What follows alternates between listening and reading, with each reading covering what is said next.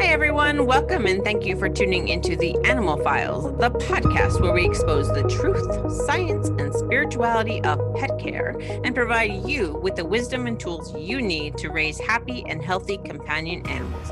My name is Victoria, an animal spirituality facilitator and integrative energy practitioner. And my name is Miranda, an animal health technologist and pet care safety expert. Let's dive in, shall we?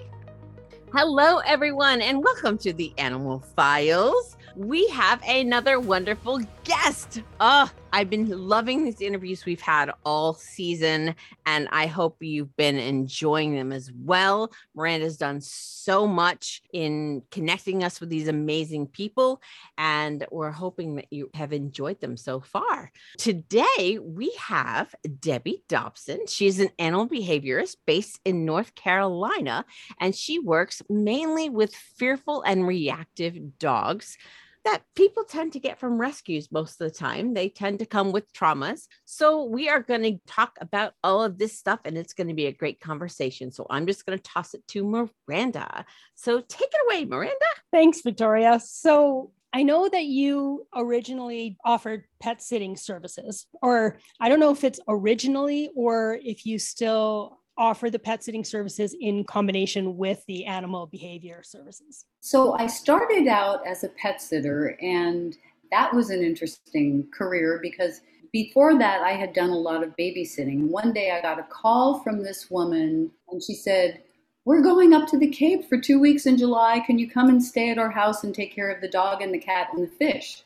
And I knew the dog and the cat, but they had this huge fish tank built into the wall of their dining room, and it was a saltwater fish tank. Oh, and wow. I didn't know the first thing about taking care of saltwater fish. So I said, "I'm happy to do that, but Mike, your husband, he's going to have to write down all the instructions." This was way before, texting, way before internet. So to his credit, Mike did that, and nobody died when they were away, and that launched the pet sitting business. And it just grew organically from there. So probably in the early days, most of the dogs I took care of as a pet sitter were family members. They were usually from reputable breeders, and they were perfectly happy, normal dogs. But by about the early to mid 1980s in Connecticut, more and more people started adopting dogs from shelters. And I started seeing behaviors in dogs that I had never seen before. I would try to reach out and pet them and they would cower, or, they would run and hide, or they would stand there and shake and salivate. So I tried to understand what was going on. And I realized that probably the reason the dogs had ended up in the shelter was not a good thing. And there had been some trauma before. So my challenge then became, how can I bond with this dog? How can I help this dog to realize that I'm not going to hurt them? There's nothing to be afraid of.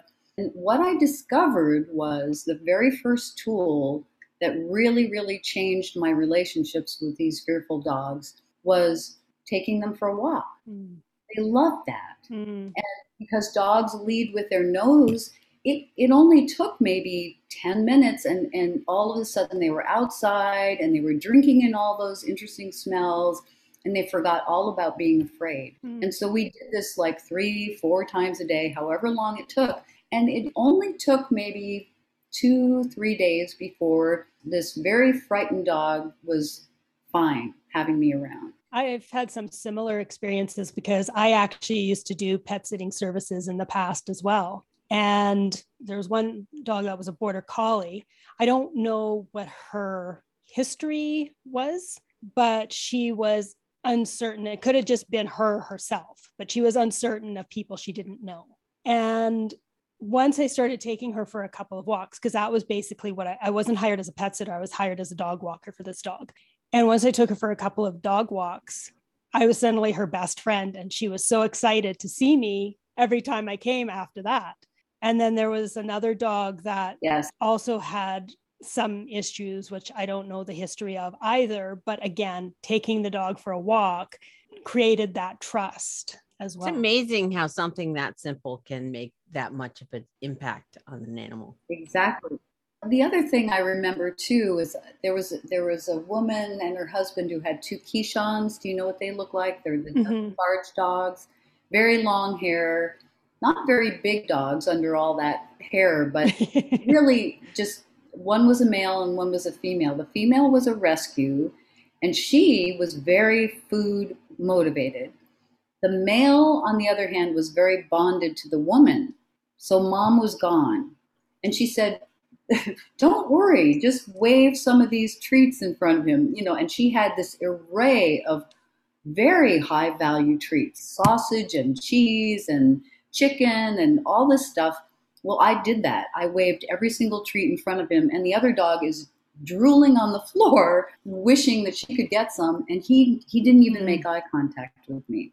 Finally, when I said, would you like to go for a walk? And I was desperate by this point. I really didn't know, because none of the food was making an impact at all.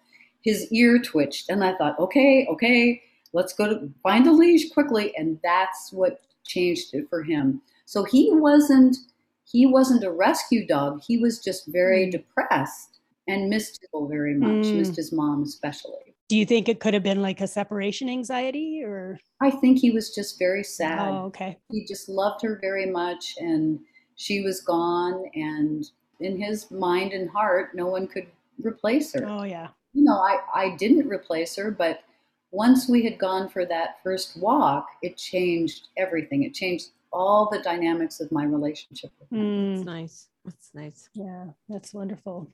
I think from what I understand, your real training or delving into the animal behavior world was with a dog named Nora. Is that correct? Yes, that was Nora who called me to the shelter.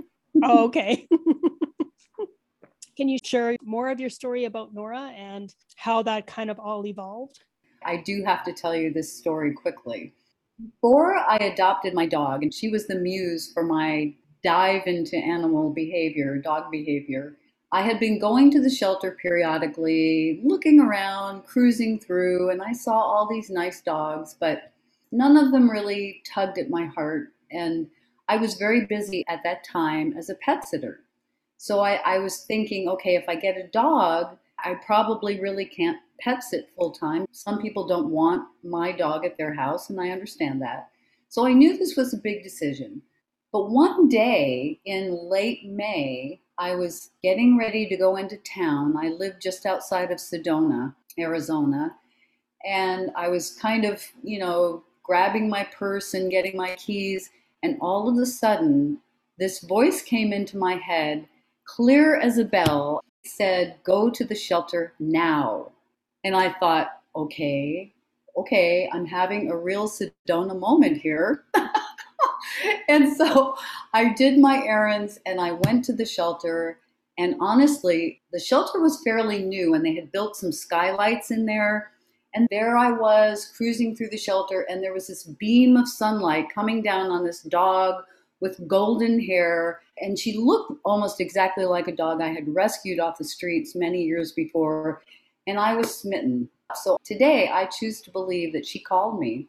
So I met her at the shelter, and she looked so much like a dog that I had rescued many years before.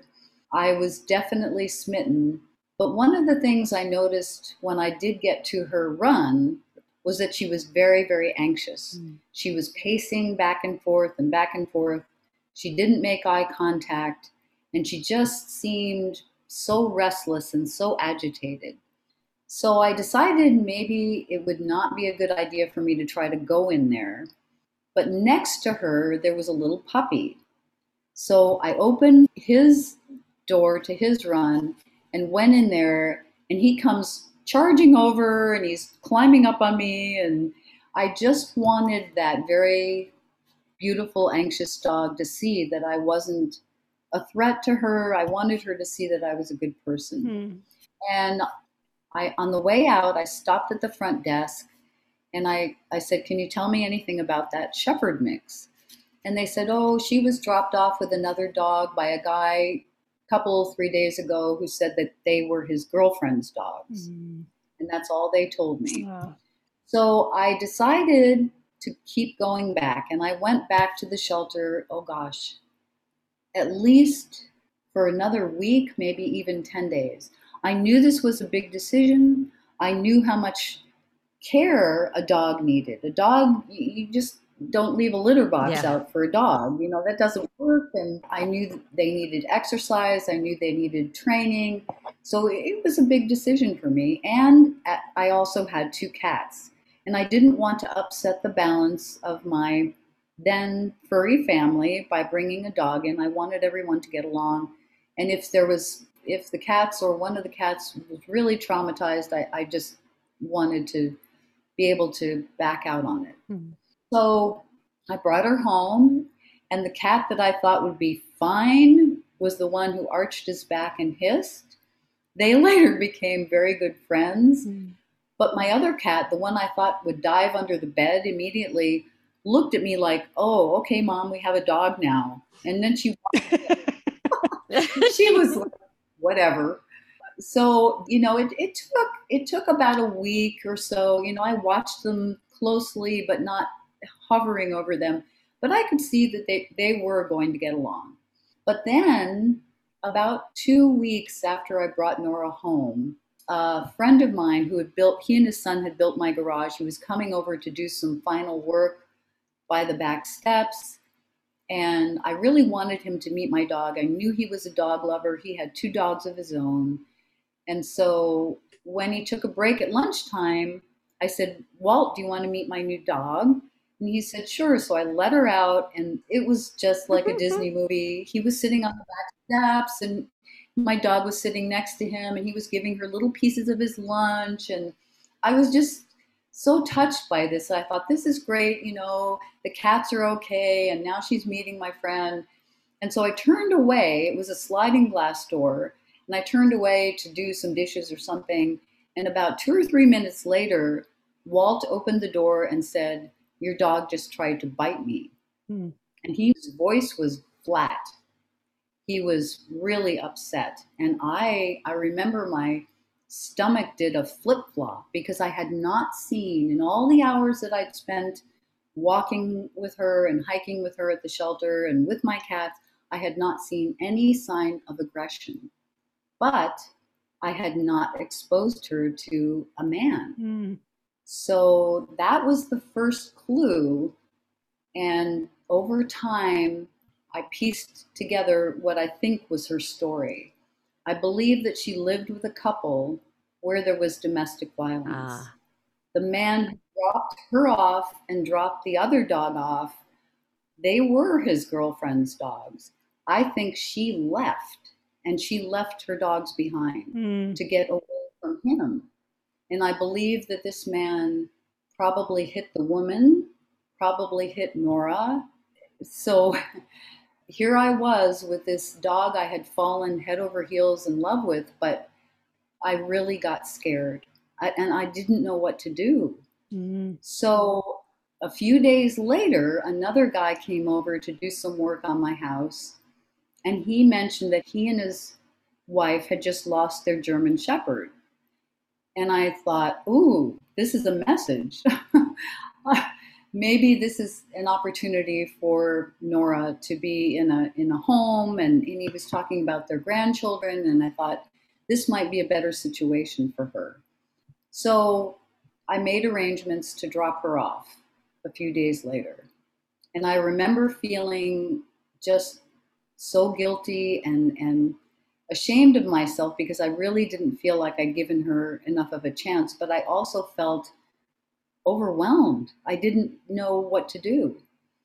So about 2 hours after I dropped her off, they called me and said she'd run away. I don't know whether that was true or whether she tried to bite the man or what happened, but I jumped in my car. I went over to their house and I was driving around their neighborhood and calling and looking, and I didn't see any sign of her. So I went to someone, the only friend I knew who had any ability to do this. I was not very tech savvy or anything at that point. I may not have even had a computer, but I did have one photograph of Nora, and my friend put together a poster for me with a picture of her. And I plastered it all over town. I contacted the radio station and they made public service announcements. So I said, would you please, announce this on the local radio station? They did. I contacted the police station. I went back to the shelter and I fessed up and told them what I did. They were not happy with me, but I was afraid. I was really also afraid that if I brought her back to the shelter, she probably didn't stand much of a chance of being adopted. Mm. So 2-3 days went by and I got a few phone calls. I tracked down every lead. I hardly slept at all. I wasn't eating.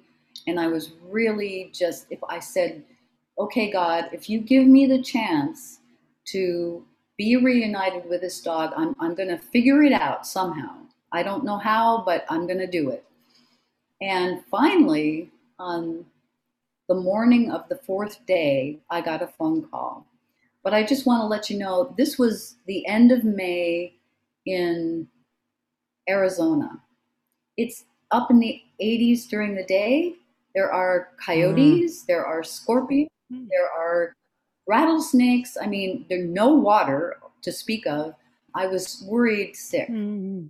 But finally on Sunday morning, I got a call from the shelter. And then they said, we think she's behind the shelter, but she won't come. So I jumped in my car, raced over there, got to the back of the building, and I could see this. There was a manzanita bush, which is not a very tall bush, but I could see sort of this glinting golden color behind the bush. And so I called her name and she kind of poked her head out a little bit and it was her. And I was like, oh. And she recognized my voice and she came running over. And by now I'm sobbing hysterically. And I said, I'm so glad to see you. And that was the beginning of my commitment to try to help this dog. Wow. That brought tears to my eyes. There's so many emotions that just kind of went through us, kind of feeling what the dog was feeling and everything. And I'm just so glad that you guys were reunited, because that the dog probably just didn't know and just went back to the one place it had been, which was the rescue. Just the barrage of emotions that dog felt. And I'm so glad that you guys reconnected. That's a beautiful story. There is a reason the dog chose you. Well, I felt by the time I got the phone call, I was berating myself and I felt like I had failed her and, somebody else had failed her and that's how she ended up in the shelter. So I didn't give her a chance. And back then, this was probably about 1996, maybe 97, there wasn't a lot of information out there about dog behavior. You could go to the library and you could get books on dog breeds and dog training and dog agility, search and rescue, but I needed information about how they thought and what they felt, and I didn't know what a trigger was. I didn't know anything. I didn't know what I was looking for.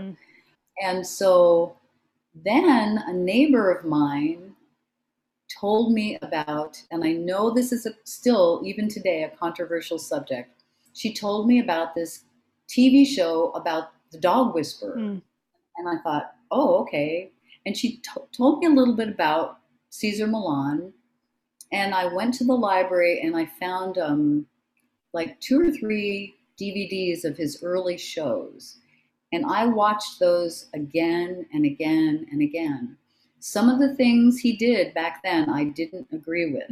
I thought it was way too rough and too harsh.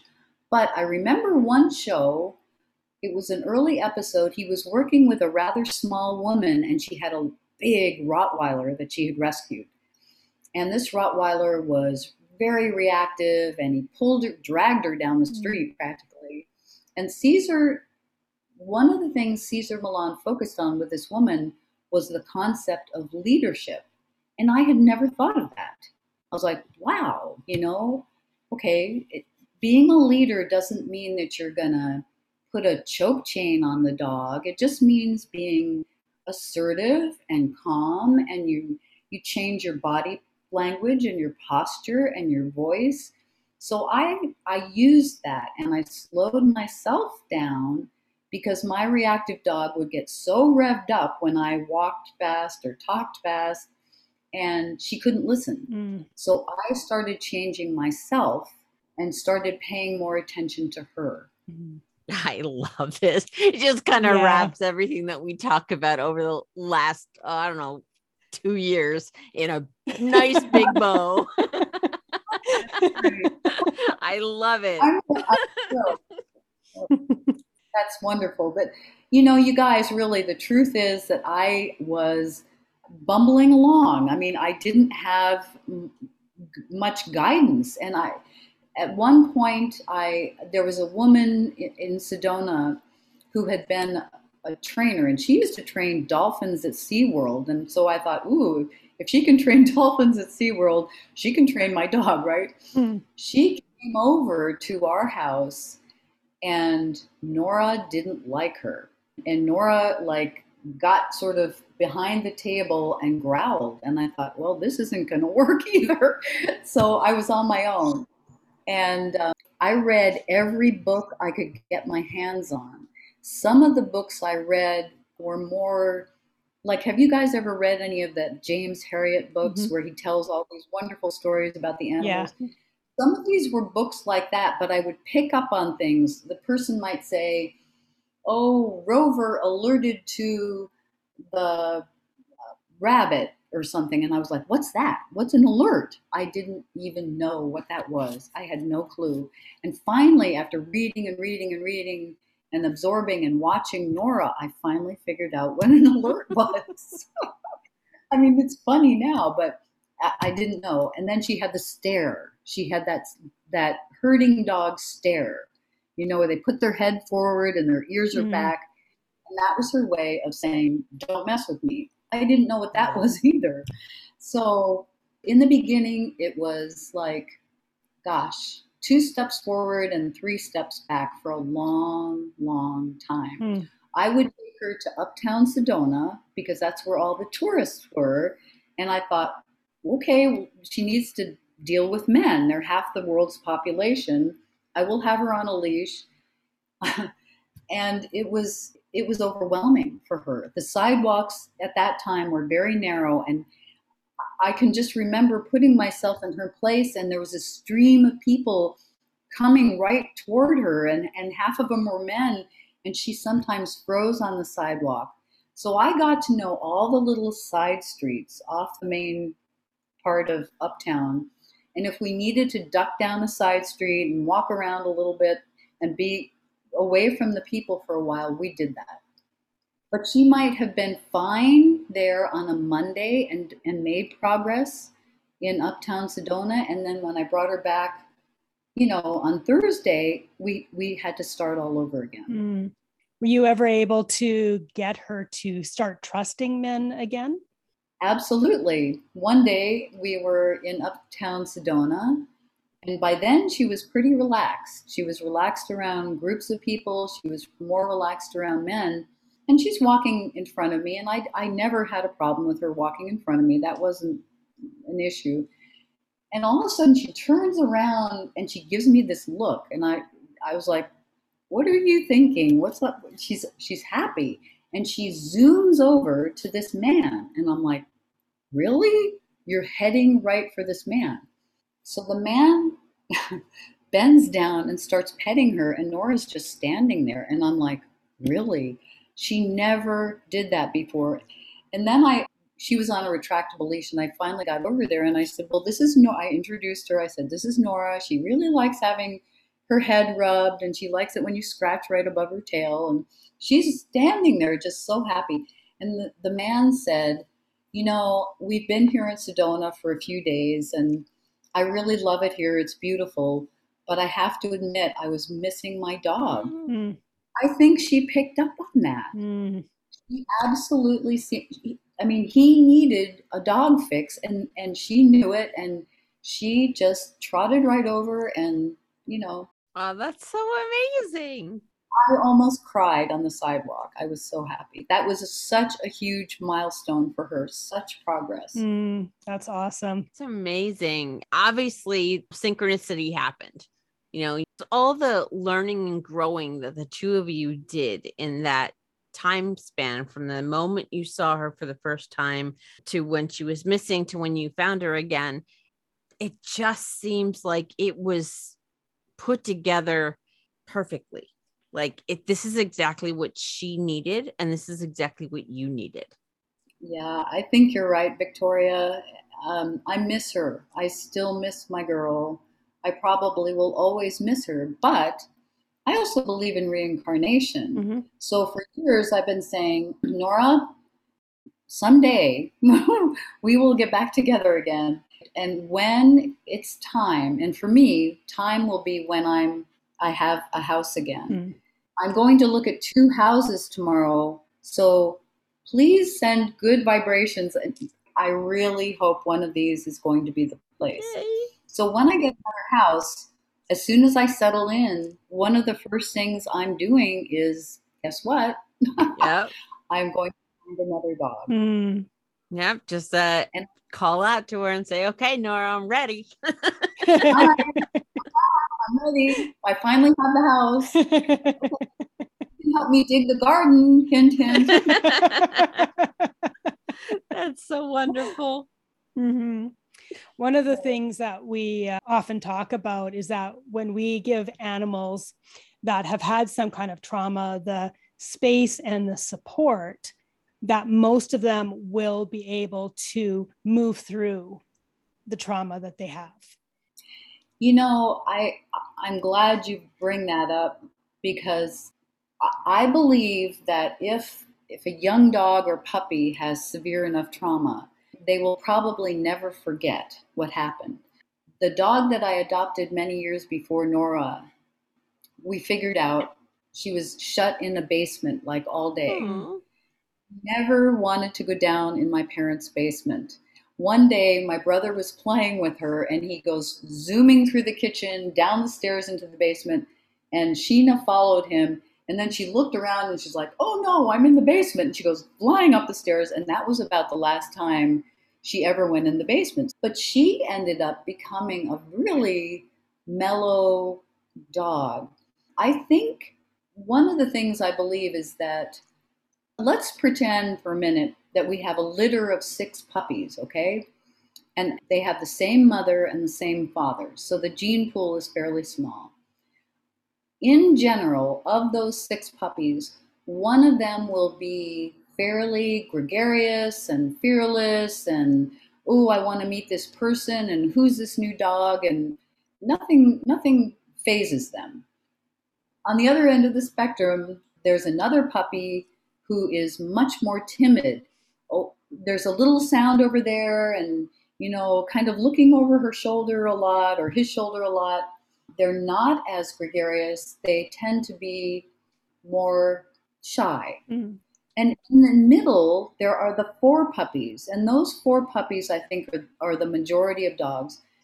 They tend to be a mixture of both. Some things will kind of set them off a little bit, and other times they're just, trotting along, everything's fine. If you get a dog, most of the time they will be one of the 4 puppies. But if you get one of the other 2 dogs, the more shy one and the more gregarious one, then you have to hopefully recognize this and raise your dog accordingly. I think Nora was born the shy dog. Mm. I really think she was.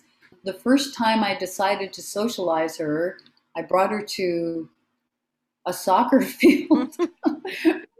And it was 2 games going, balls were flying, kids were, running around, and we got out of the car, started to go toward the field, and she just froze. Mm.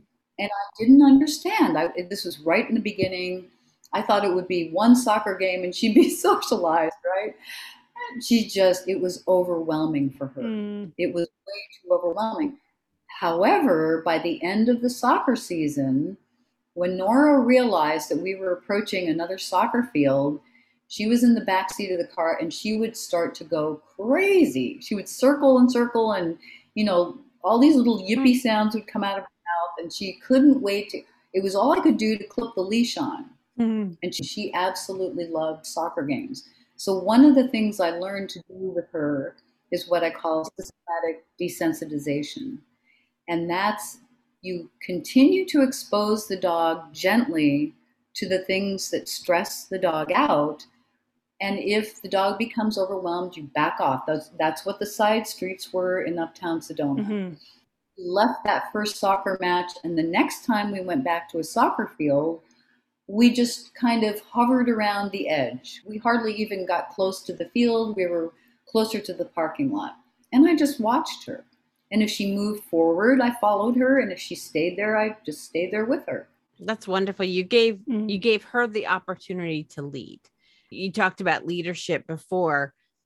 With dogs and with people, you have to come together and have that compromise where you lead when you need to, the dog leads when he or she needs to. And I think that back and forth is what really strengthens the relationship and really builds that bond. It's like any positive human relationship. I mean, that's what we do. We compromise, and we ask for, and we wait, and, we're compassionate, and we're patient, and we can make suggestions. But in those early days with Nora, I had to learn how to be patient. I had to slow myself down to accommodate her. And yet I wanted her to really be, I wanted her to have a full life. I didn't want to sequester my beautiful dog away and, stick her in the backyard or something. She was too pretty and too sweet. And I wanted her to become what I call comfortable in her own fur. I love that. Oh, yes. So one of the things I did with her was I taught people how to greet her because she was so head shy in the beginning.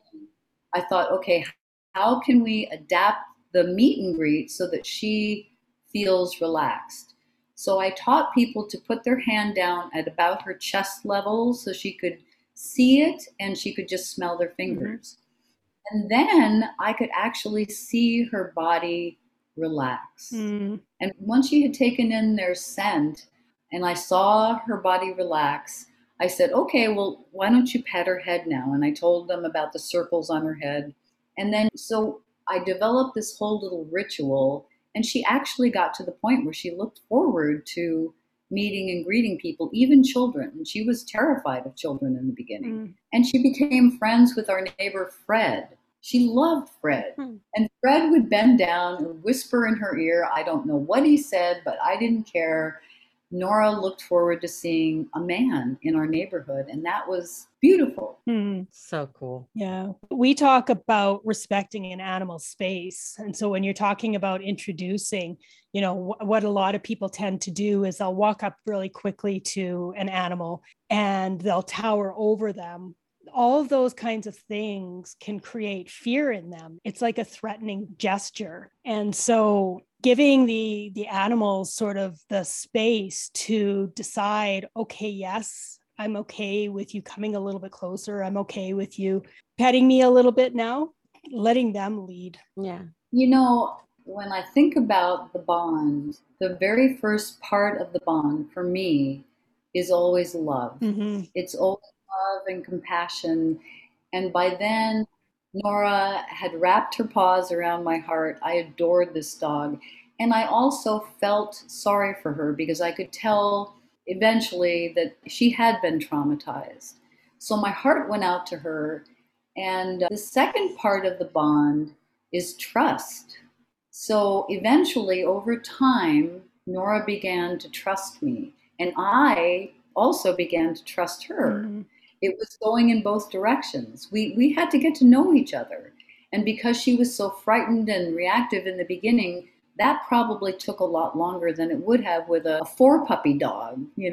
She wasn't a 4-puppy dog.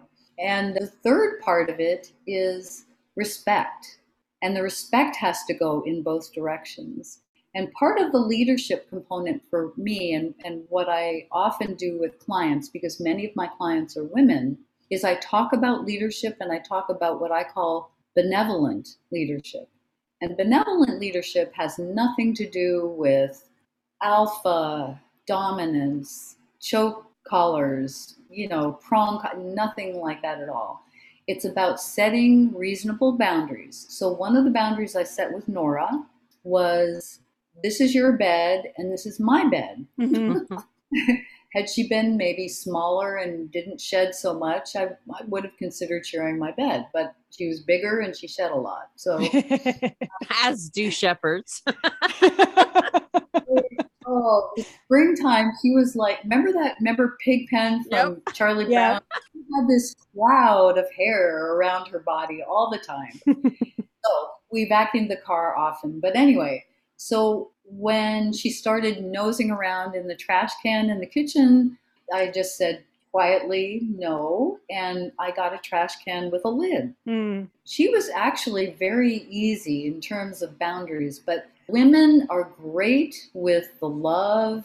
They're great with treats. They're great with the affection.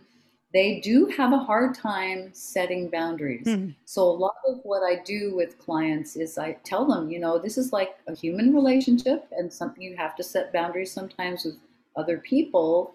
And if you're giving your dog what she needs and wants, you can ask for what you need and want too. It's reasonable. Mm-hmm. It's not unfair. And you're not yelling and you're not using a shock collar and you're not, this isn't about an alpha role.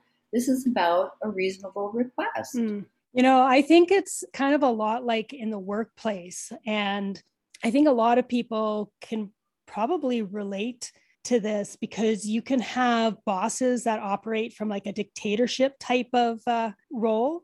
You can have others that operate more from a leadership type of role. A dictator means that they just tell you what to do. They tell you how to do it, when to do it, where to do it. They don't care what you have to say or how you think about it or anything like that.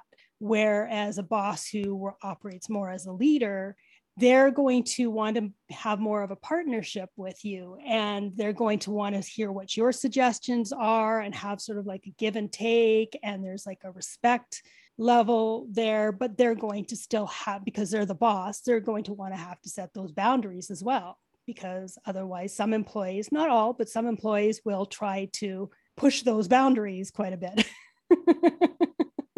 Counter-serve. You're exactly right, Miranda. That is absolutely true. And what I often start one of my dog behavior workshops with is I ask people, okay, let's go back in time and let's look at two very important world leaders who were prevalent during the late 1930s and the early 1940s. And I give them clues. And I say they were both men, and they both changed the course of history, but they had very, very different leadership styles. Who do you think they were? I'm thinking one was probably Hitler. Yes, one was absolutely Hitler. How about the other one? Winston Churchill? That's the other one I was thinking of, yeah. Mahatma Gandhi. Oh my good. Oh yes. Yeah. That makes sense. So I always get the Hitler part, and then I leave this pause and I let them think. And a lot of people think it is Winston Churchill, but then I throw that out and everybody goes, yeah, they were contemporary. Yeah, they were. So I contrast, they both significantly changed history and they accomplished a lot, but look at the difference in both their leadership style and the good one did and the harm the other did. Yeah. But I think both of them are operating from a place of, I'm doing what I think is right. There are some things about Mahatma Gandhi I've heard recently that are not as terrific as I originally thought. I have one of his quotes on the wall back here, actually, the one about the greatness of a nation. But I've heard other things about him. But he did, I have to say, Mahatma Gandhi accomplished what many people had not been able to accomplish. He got out from under the Brits. And I say this because my grandmother was English. I can say that. So, and it wasn't easy. The British were They did not want to give up India. No. I mean, this was their crown jewel of one of their colonies. And he got them to let go and go away and relinquish their power. What he accomplished was nothing short of amazing. Oh, yeah. It was definitely a turning point. That's for sure. And what Hitler accomplished was also amazing, but on the opposite end of the spectrum. Yeah. I mean, he really accomplished a lot. You know, his army was incredibly well equipped and well trained, and they probably took a lot of drugs and they got things done.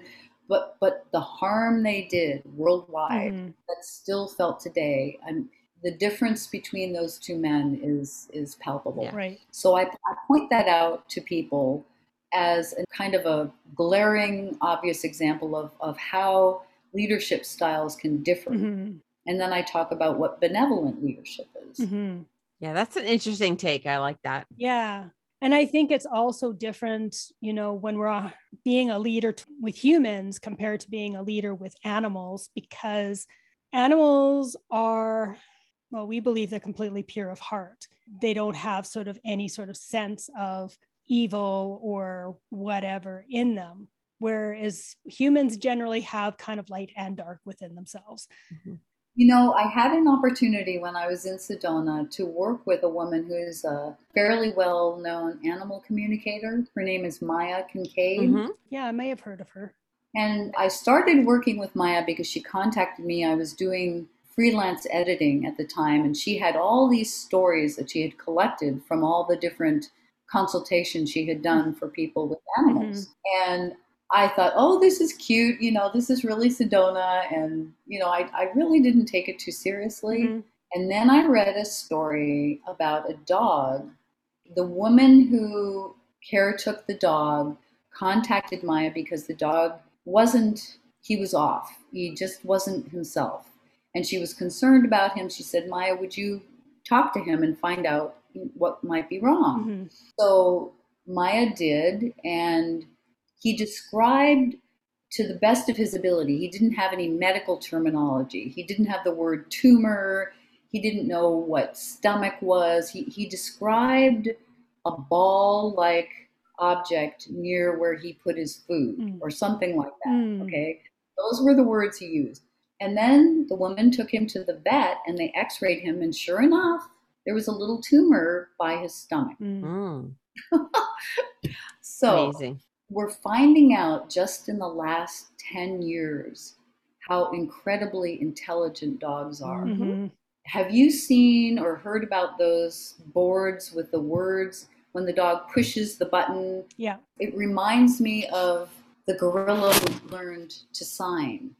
And remember, she had the kitten. I can't remember the gorilla's name, but she ended up with a kitten and she called the kitten All Ball. Oh, yeah. Oh, that's Coco? Coco the gorilla? Yeah, I think you're right. I think it was Coco. So when we're working with a dog, the first thing we need to do is try to understand their language. We teach them some of ours, but they communicate through body language. Right. So we need to pay attention to what their body is saying. And you probably heard of Chaser the Border Collie, whose vocabulary exceeded 1,000 words. I think so. So, you know, it doesn't surprise me, between the stories that Maya told me, how much information the dogs were picking up. They knew about things like cell phones. They knew about the internet. They knew about far more things than I ever thought they absorbed. If we think that our dog has a vocabulary of like 20 words, we're not giving them enough credit. Absolutely not. I would argue that those dogs that use the buttons to communicate are just training the humans, because I really believe that animals know so much. They absorb so much. They just can't relay the information in a way that matches ours. I mean, I consider myself a translator. I've had a cat say FOMO. I've said it on the podcast before. When I asked her why she didn't want her claws clipped, she said FOMO. Like, where did a cat figure out what FOMO was? Really? It just fascinated me. And then I worked with a horse, and the horse showed me a dressage field. And then I got this like longing and loneliness kind of thing. Found out that the horse wanted to do dressage. She thought it was really cool, but couldn't because he couldn't be rid because he had kissing spine. And so there's where the longing and the loneliness is. So he knew all of everything that was around. Honestly, I think an animal's brain is just as complex as ours. They just don't know how to transmit the information. I think you're right. And interestingly, next weekend, I am going to take an animal communication class that emphasizes your intuition. One of the things I really, really, really want to know, because this has come up so many times for me as a dog behaviorist and a pet sitter, people will tell me, now don't take Sammy down the street in this direction, because when he gets to Bowser's house, he goes ballistic. So I think, okay. So I take Sammy out and we go the other way. And then 2 days later, Sammy's fine. I take him down past Bowser's house and he doesn't do anything. Nothing happens. So I keep going. Nothing happens. People will tell me things like, oh, he's protecting me. And I've read from different behaviorists and trainers, oh, that's the dog is protecting himself, not necessarily protecting the human. And I'm thinking it might be a little bit of both. But what's the difference between me taking Sammy and the caretaker taking Sammy? Really, I have to ask this teacher, what do you get? And Victoria, have you ever gotten anything about that? Actually, as you were talking about it, I got that he didn't need to protect you because you were strong. Like, that's what I got. So I don't know if that goes into it. Maybe his caretaker isn't as strong as a leader as you are, because you work with dogs so closely and you understand them and you can interpret situations much better. I think he felt secure with you and probably does not feel secure with the caretaker. So that's what I got. I got it like, well, you don't need me to protect you. That's what I got.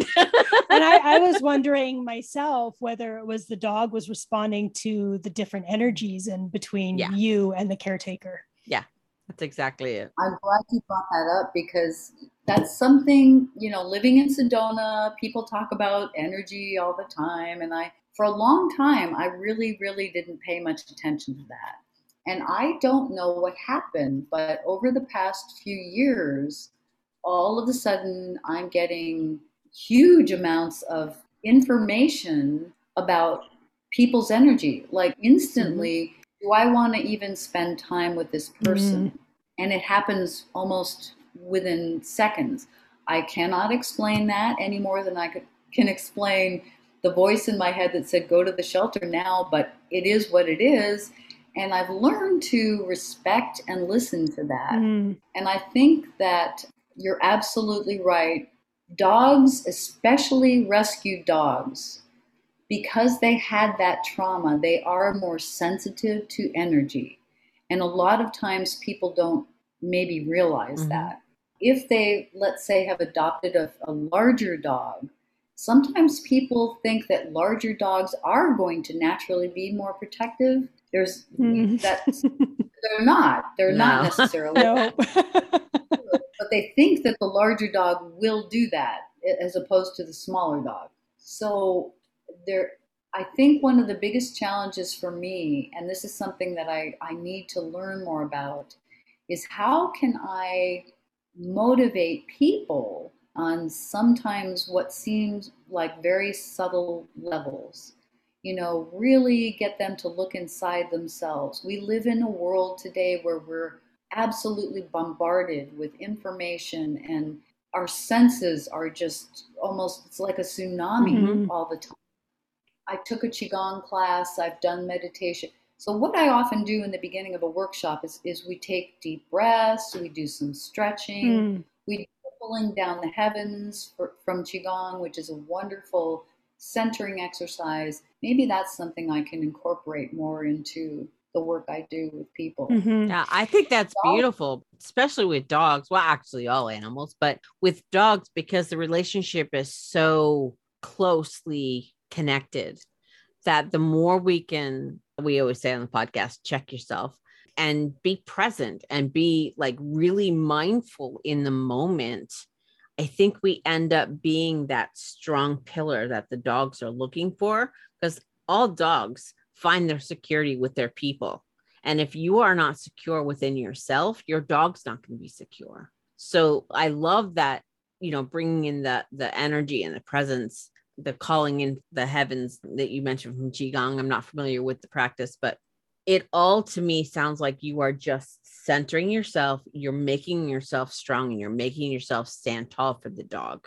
And that's what's really going to help any relationship, whether you're working through trauma, whether you're working through the fear, whether you're just working with a dog that has never been trained at all. It's having that strength and that presence with the dog is what's going to make that dog feel secure and trust you. Yeah. And another thing that you could maybe look into that might work with your clients, if you're not already familiar with her, is Donna Eden. Oh, she does. Never heard. Yeah, she's kind of like the pioneer in energy work, or at least that's how she's referred to. She's been doing it since the 70s, and she teaches people how to rebalance their energy in their bodies. And it's Eden? Eden, yes. There's lots of videos on YouTube. I will check that out. Thank you. I appreciate that. I was just thinking when you were talking before, Victoria, about, becoming centered and all that. In those early days, I wasn't centered at all. The only thing I really had going for me in the early days was that my heart was open to this dog. I loved her. I did feel sorry for her, and I truly, truly wanted to help her. Was I centered and balanced at that time? Probably not, And I have to admit, in those early days, I was afraid. And people have told me stories over the years. I had my dog for a month and we went somewhere and all of a sudden she just went crazy. And that's how it was for me. I saw no sign, no forewarning, nothing. And it was so shocking, truly shocking. I know that feeling. Yeah. I absolutely know that feeling. And I was able to see, before Nora died, I was able to show people who I cared about that she really was this sweet, wonderful dog that I had known at home for years and years and years.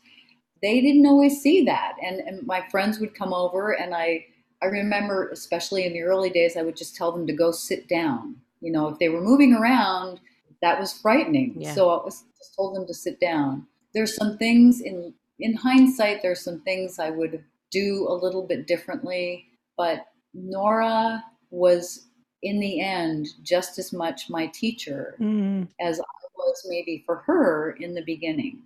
Our roles sort of intertwined. One of the things she taught me, because we hiked literally thousands of miles together, and it was her great joy and my great joy to be out on a trail. And Nora was absolutely, completely unafraid of heights. She would go to the edge of a cliff and look out at the scenery, and I'd be like, honey, sweetie, she did this at the Grand Canyon. Oh my goodness. I said, she was not on a leash either. And I said, sweetie, that's the biggest cliff we're ever going to see. Could you please come over here and let me put the leash on? She's like, okay, Mom. But she would stop on a trail. I'd be like, marching along, burning the calories. She would just zoom off and take in the view. And she taught me to do that. Nice. Take a moment. Just take a moment and enjoy this beautiful scenery with me. Animals are our greatest teachers. Oh, yeah. They really are. And experience is the other one. You had all this experience. You didn't know what you didn't know.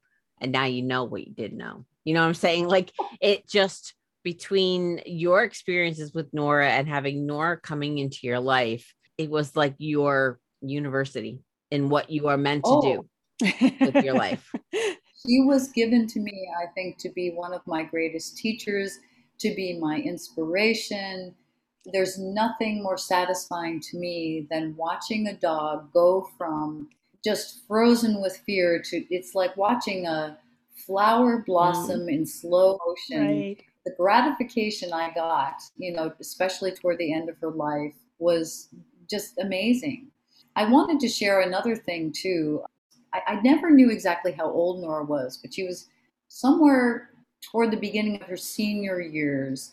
I remember seeing this lump on her leg, and we lived in Arizona. There was tons and tons of cactus and other spiny plants out there. I just assumed for about the first day that probably she had bumped into a cactus and the thing got in there and it caused a cyst. But something told me I needed to take her to the vet. So the vet aspirated some cells out of the lump, and she said, I'm really sorry, but your dog has mastocytoma. And in 50% of the cases, it's malignant. In 50% of the cases, it's benign. And your dog's is malignant. Oh, wow. I felt that same horror again, just what have I done? How could this happen? I've given her good food, and she has love, and she has a home, and I exercised her and I trained her and we went to agility, and how could this happen to my dog? I had to forgive myself, but the cancer started metastasizing very, very fast. Oh, wow. And within about a month, I could literally palpate lumps and bumps all over her body. Oh, my goodness. Poor thing. It was absolutely horrible.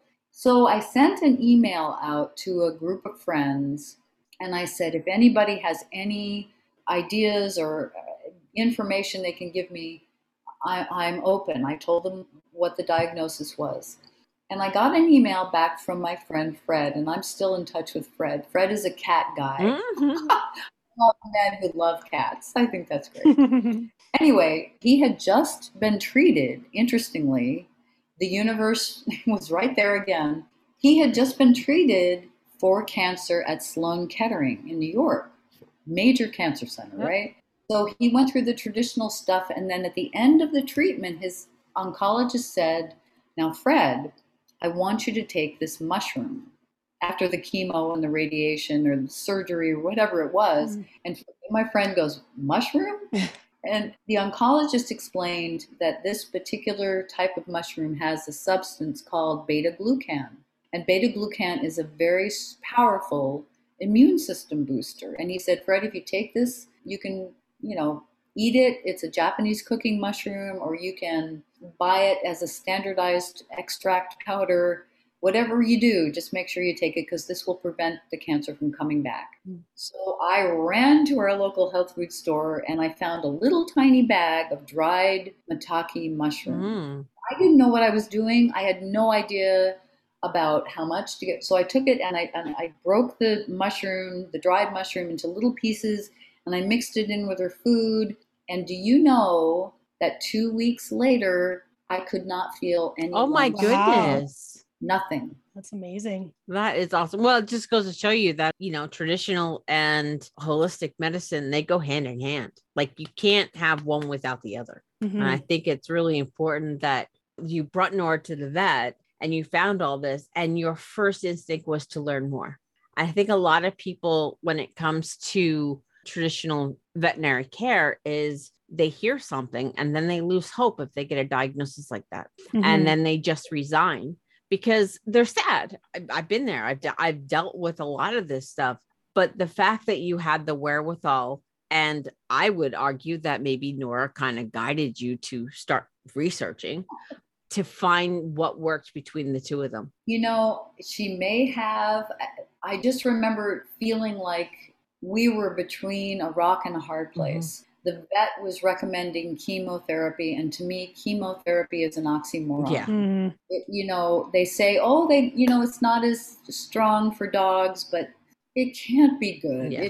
And she's getting older, and I talked to people whose dogs had been diagnosed with cancer, and they were grateful to get 8 months. Well, Nora lived for almost 2.5 more years. And I found a standardized 500 milligram capsule of maitake mushroom, opened the capsule, dumped it in her food every night. And the cancer eventually did come back, but my gosh, I got more than 2 years, and she had no side effects. She actually had a very, very high quality of life for over 2 years. I started noticing some things after the 2 years. One of my biggest regrets, though, during that time was that I couldn't appreciate every single day.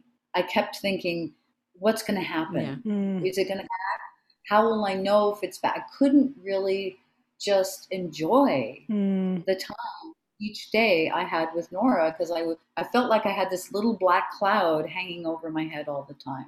That's one of my biggest regrets. If I ever go through this again, I will do it differently. But before we had big pharma, we had plants. Yeah.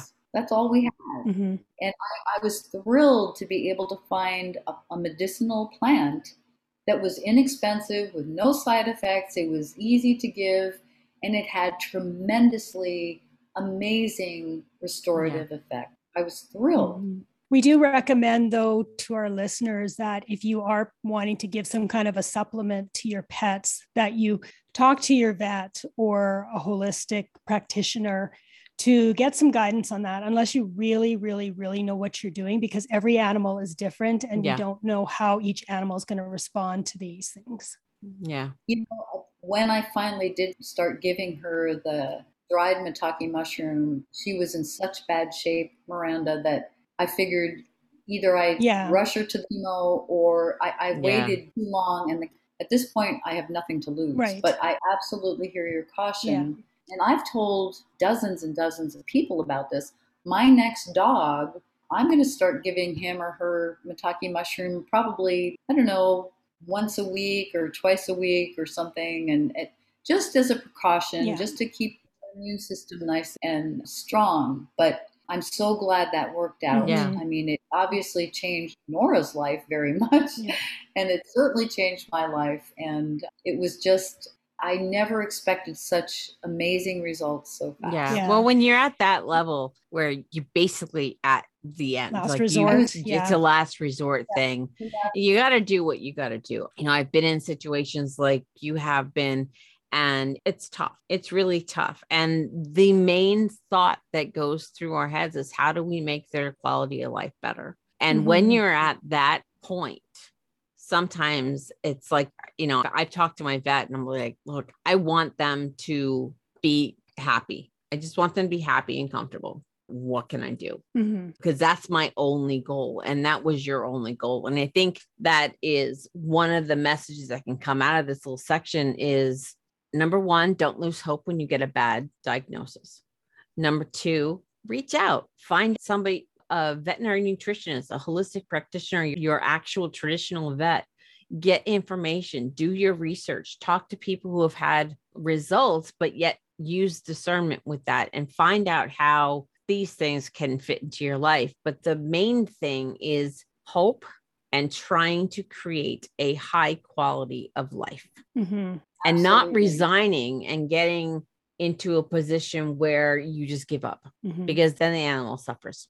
It's really terrifying when you're told that your beloved cat or dog or whatever it is, hamster, you know, has cancer. You know, it was a toss of the coin with Nora. It might have been benign and she got the malignant version. So that was another one of those stomach flipping moments, you know, like in the beginning when Walt said, your dog just tried to bite me, you know, same thing. I didn't see that coming. I wasn't prepared for it. And I was really scared.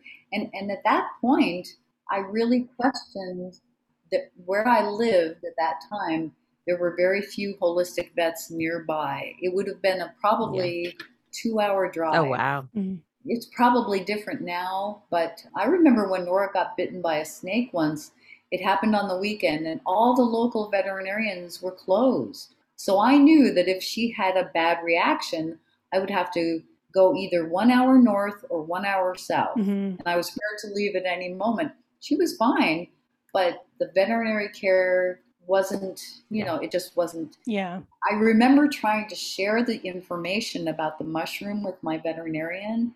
And I told her what I was doing. I told her how much, and she just couldn't accept it. Yeah, well, I think they probably can't.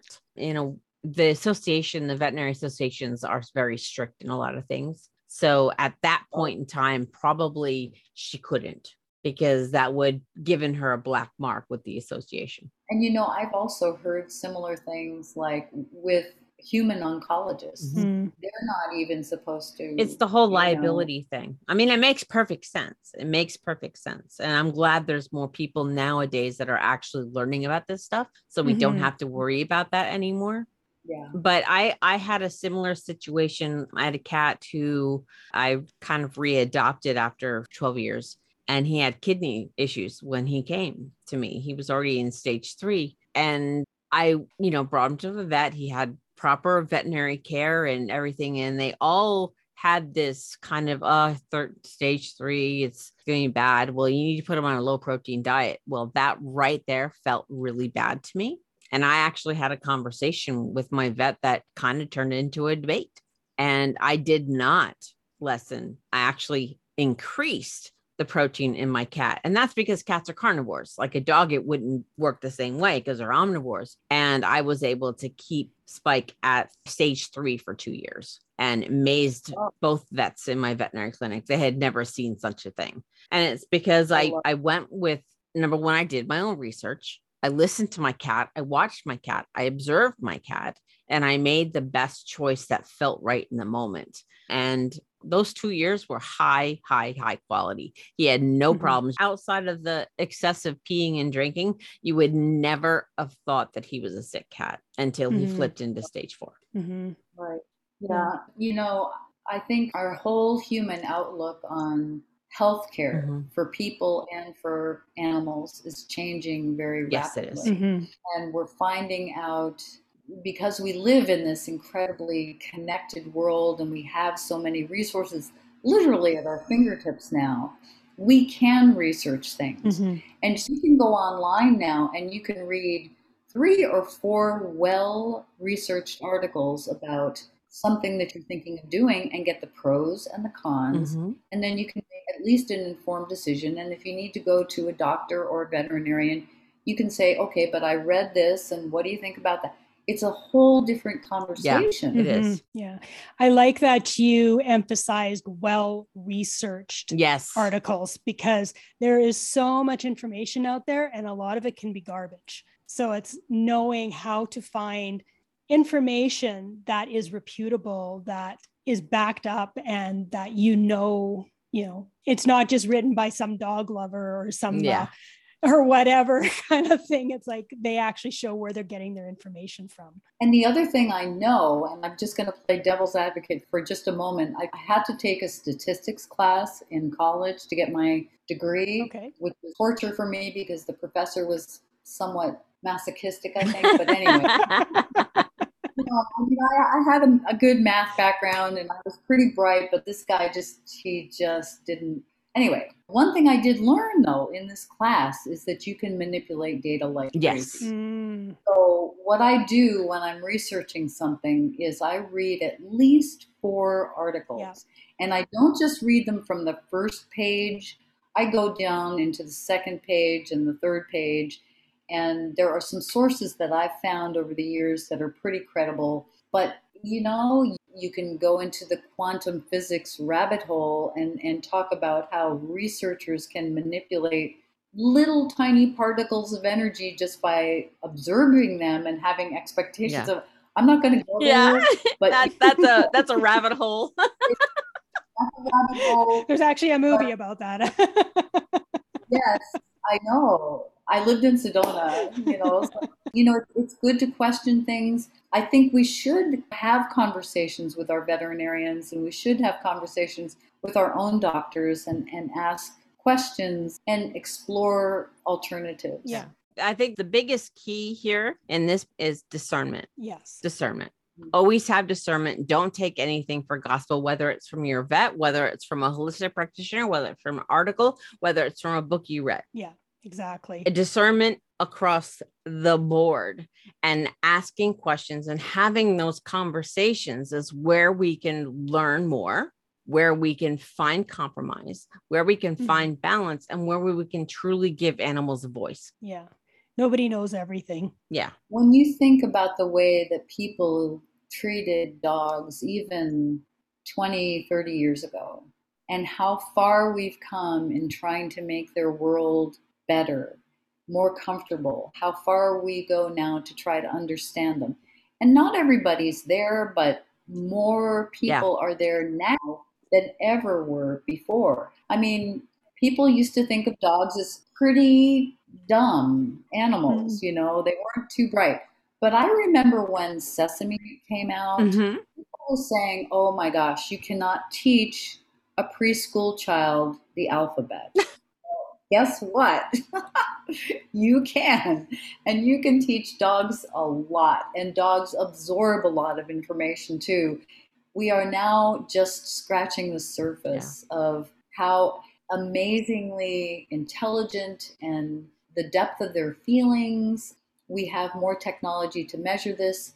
There have been experiments done about which parts of their brain light up at certain times, that they're the same parts of their brain as in our brain. It doesn't surprise me at all. Yeah. So, well, animals are people too. They're just like us. They are just like us. Just to circle it back to the behavior aspect, the more we learn about these animals and the more we give them more credit and we give them more of the benefit of the doubt, and we're observing them as they naturally are, which I consider their spirituality.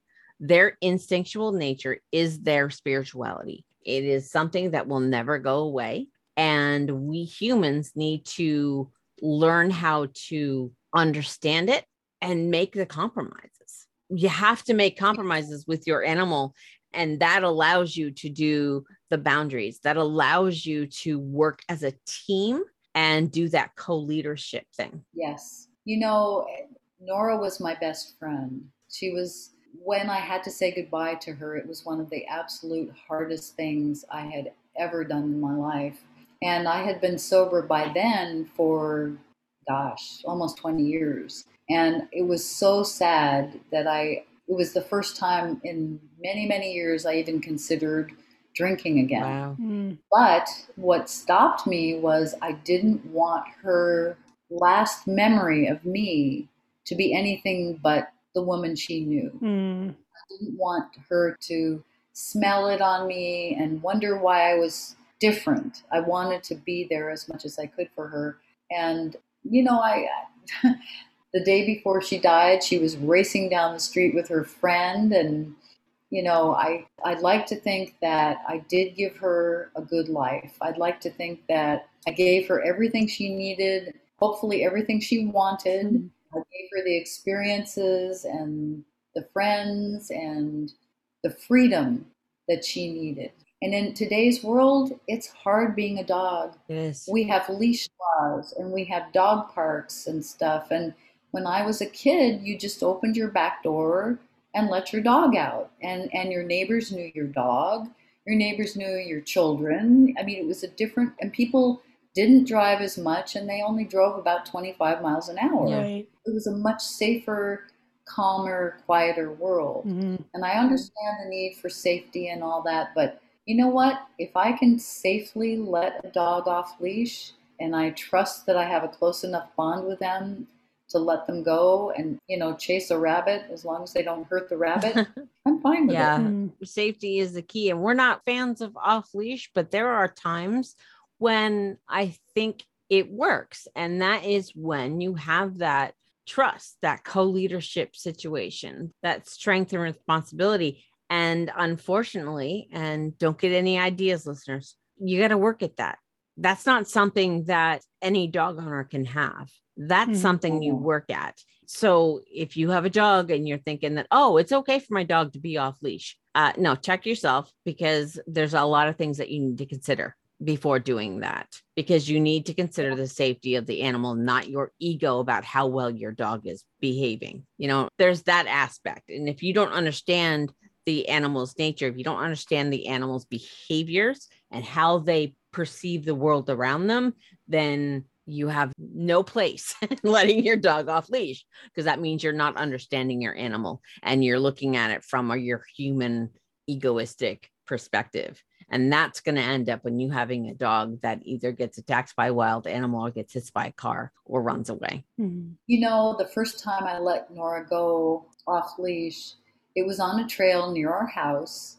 I had been walking her on a retractable leash for weeks at that point, and she was still very high energy, very anxious. And I was like, you know, I got to do more here. I got to figure this out. So we lived in a neighborhood at that time that was surrounded by Forest Service land. Mm. So the whole neighborhood had this cushion of open space around it. And down the road from our house was a riding stable.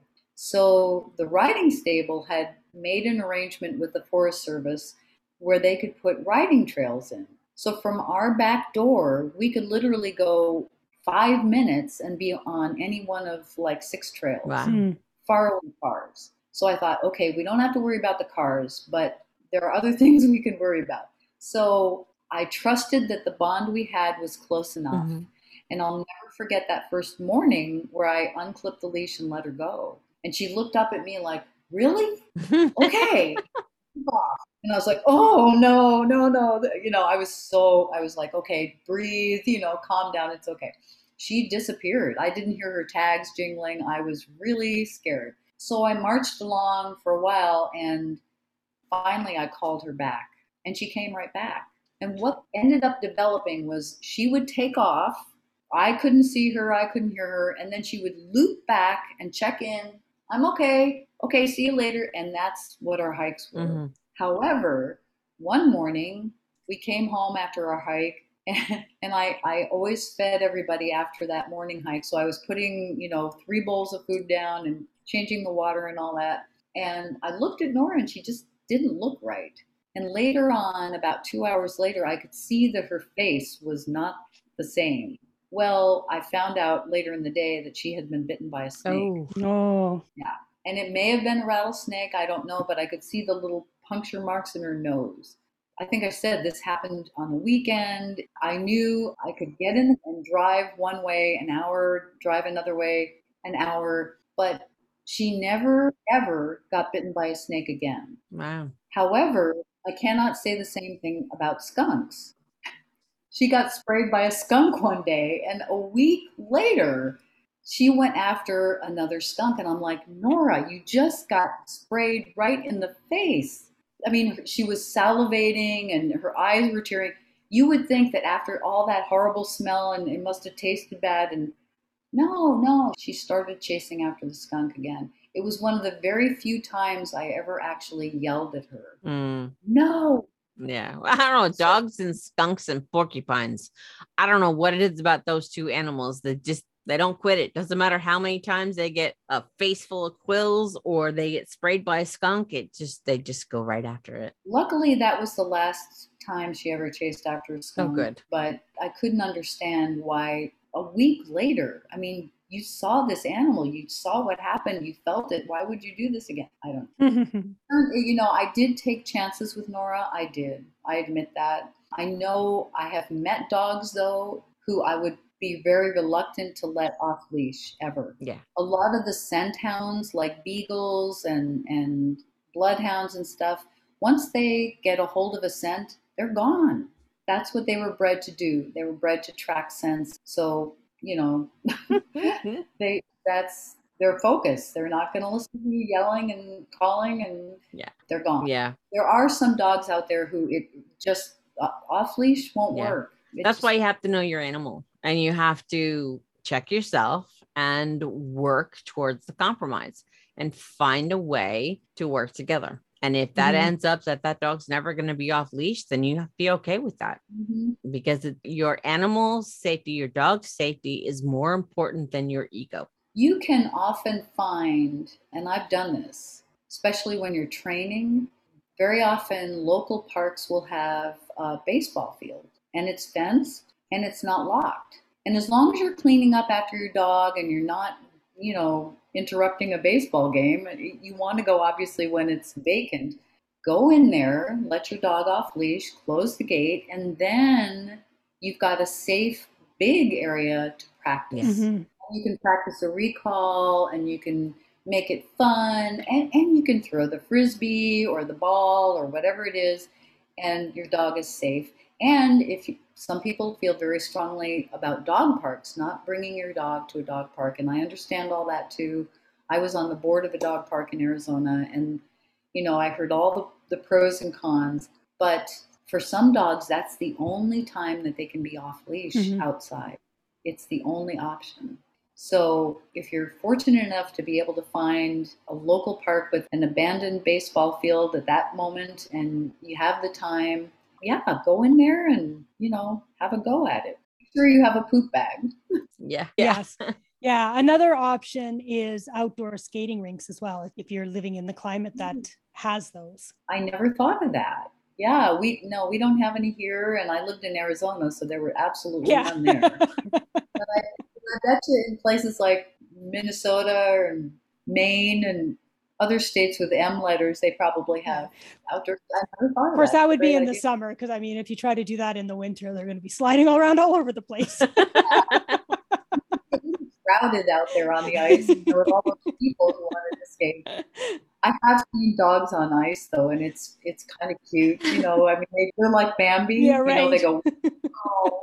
Sometimes they're like that on tile floors. Yeah. When you're going to teach your dog like a sit stay, do it on a rug, because their legs start to slide. Yeah. They're not comfortable. They don't like the slippery surfaces. No. Well, who would if you can't get a grip on it? Yeah, I know. No. I just wanted to thank you both so much for this opportunity. You've asked such good questions. I felt like you're on the same page. It's been an absolute delight and a privilege to be here with you. And I'm glad that you have this show. And I don't have a website now, but when I do, I will be sure to put a link to it on my website, because I want people to listen to you. You have a lot to share. Oh, thank you. Oh, thank you very much. Well, Miranda, do you have any last minute questions before we let our guests go? You had mentioned prior to the interview that you had a little more information that you would like to have included to help share your information. I think we have covered it. And it's important for listeners, I think, to understand what you both have emphasized is the give and the take of a relationship that you have with a dog. It's not about commands. It's not about being the alpha. It is all about give and take. Our dogs are always trying to communicate with us. And I think we owe it to them to try to understand what they're saying. Yeah, absolutely. Anything we can do to hone in on their body language and get to know our dogs personally, because there's not always a cookie cutter formula. What may work really well for one dog, or what one dog uses in terms of body language to communicate something, may be a little bit different from another dog. So the more that we can pay attention and become good observers of our dogs, the better. They'll appreciate us more. Yeah. When I pet sat, I used to ask people things like, do you have any little rituals that you have with your dog? Little fun things you might do before bed, or, in the morning, or when you're getting ready to go for a walk. Does your dog have a nickname? And it is so funny. I would say the dog's nickname and they would look at me like, oh, how did you know that? And they thought that was like amazing. And I loved doing that because it made them feel, it was a word that they were familiar with. It was like, really? It just helped them relax a little bit more. We've had some communicators on the show, and sometimes the animals like different names than what their actual name is. So their nickname, they maybe like better than their actual name. So that is a way to respect your animal and really give them a voice. They're people. They're just little people with fur. So if anybody wants to hear more, Debby is actively looking for more opportunities to get her message out. If you have a venue that you want to have her speak, or maybe have a summit. Yeah, well, I think a summit's a good thing. So we can get this information out, so we can make sure that our dogs are happy and healthy and thriving, because there's so little that most of us know about our dogs. And wanting to reach out and learn more about who your dog is on an individual level is what's going to make your relationship like super, super, super strong.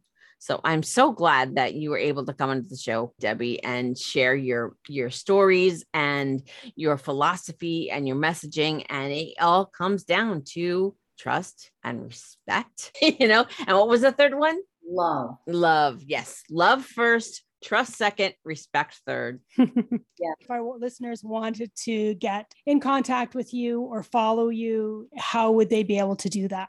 The best way at this point is to just email me directly. And my email address is dogmom7@gmail.com. So it's DOGMOM7@gmail.com. Perfect. And we'll have all that on the show notes. So you'll have an easy way to get in touch with her. And you said you're working on a website, correct? Honestly, right now, Miranda, most of my extra energy is focused on finding a house. Oh, okay. Once I get the house and once I feel like settled and grounded again, once I feel that again, and once I have another dog in my life again, things will be very different. So yes, the website will get started. At some point, I will offer online classes and consultations because we have the technology to do it, although I need a little help getting that set up. But that's forthcoming at some point. And I'm looking possibly to even partner with some other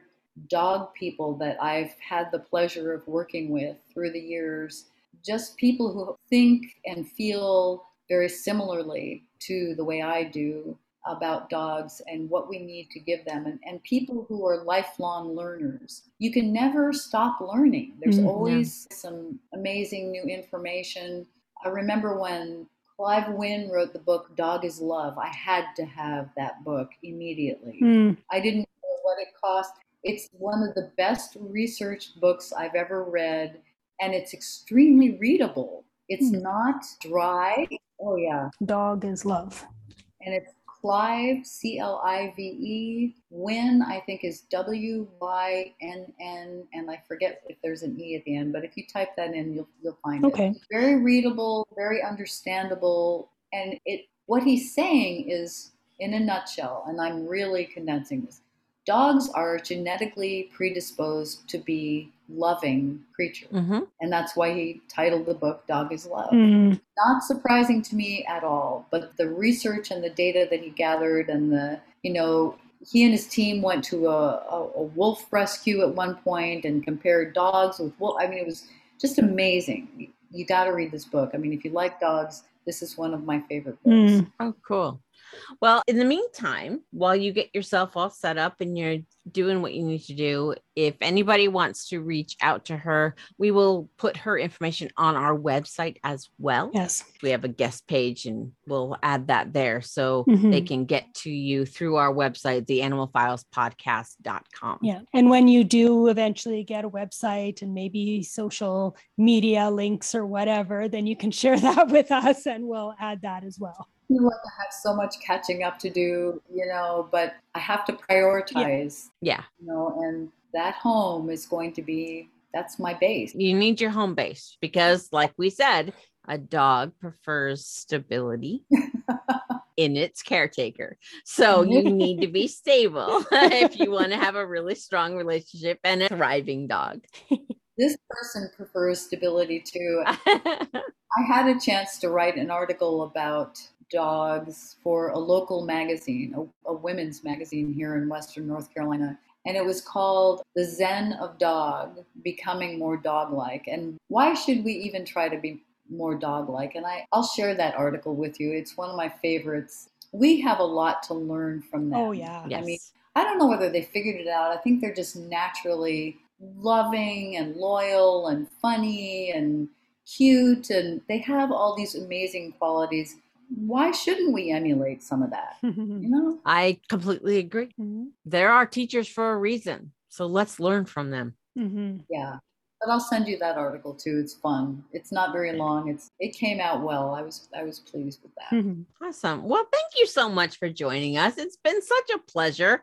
Wonderful conversation. I love these conversations where we just really get to talk about all of the different aspects of being an animal guardian and a dog owner or a cat owner. It's so important that our listeners actually see the beauty that can come when you start looking at the relationship with your dog or your cat differently. Mm-hmm.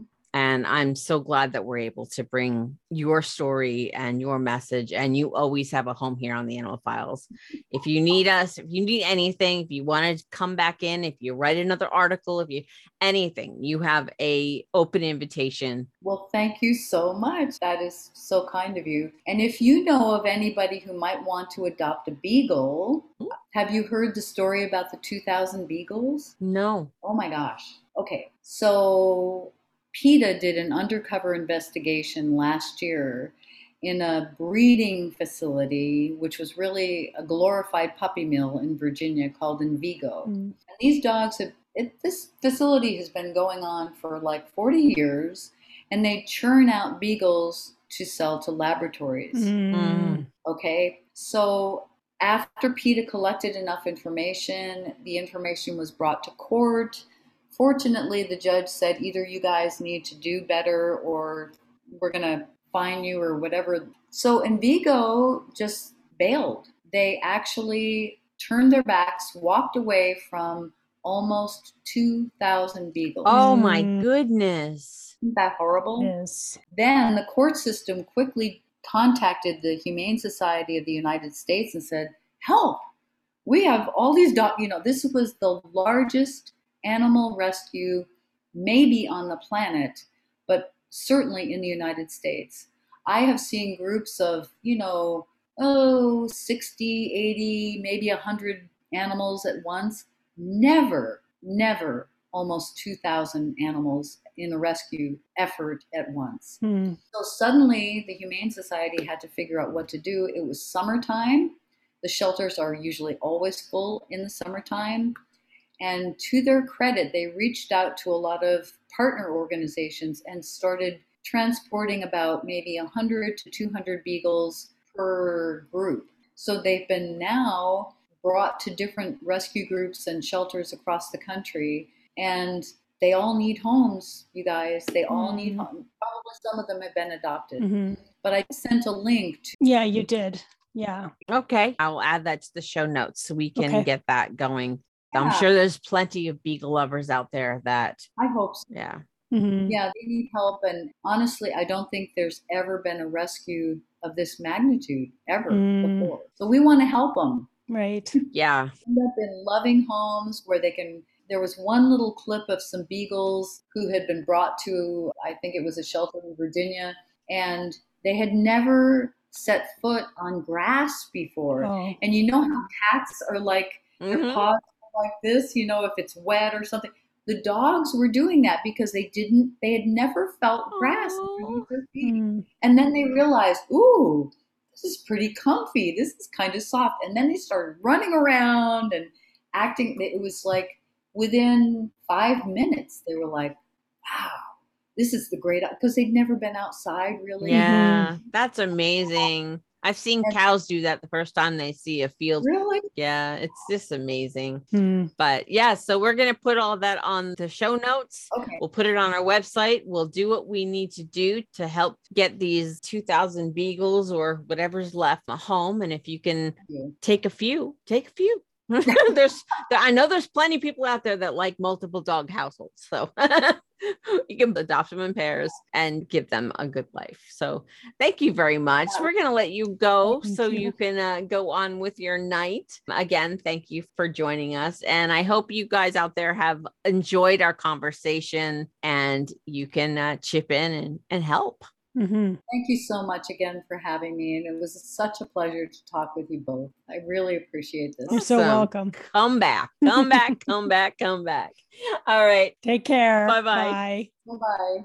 Oh my gosh, another great interview. I hope you enjoyed these chats. That's kind of what they feel like. It feels like these guys are sitting in our living room and we're just having a really good time, just sharing stories and experiences and all the wonderful work that these people are doing for these beautiful creatures that are on this planet. So I hope you enjoy all that.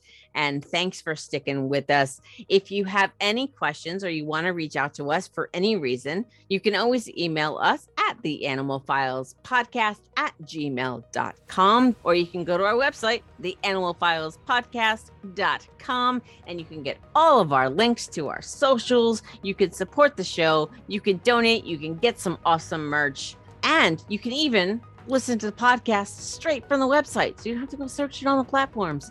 With that, we are going to leave you for another week. We'll see you next time on the Animal Files podcast. Bye for now. Thanks for listening to today's episode. If you enjoyed the show, please be sure to rate, review, and recommend the show on iTunes or wherever you get your podcasts. If you want some more great info, be sure to check out www.theanimalfilespodcast.com.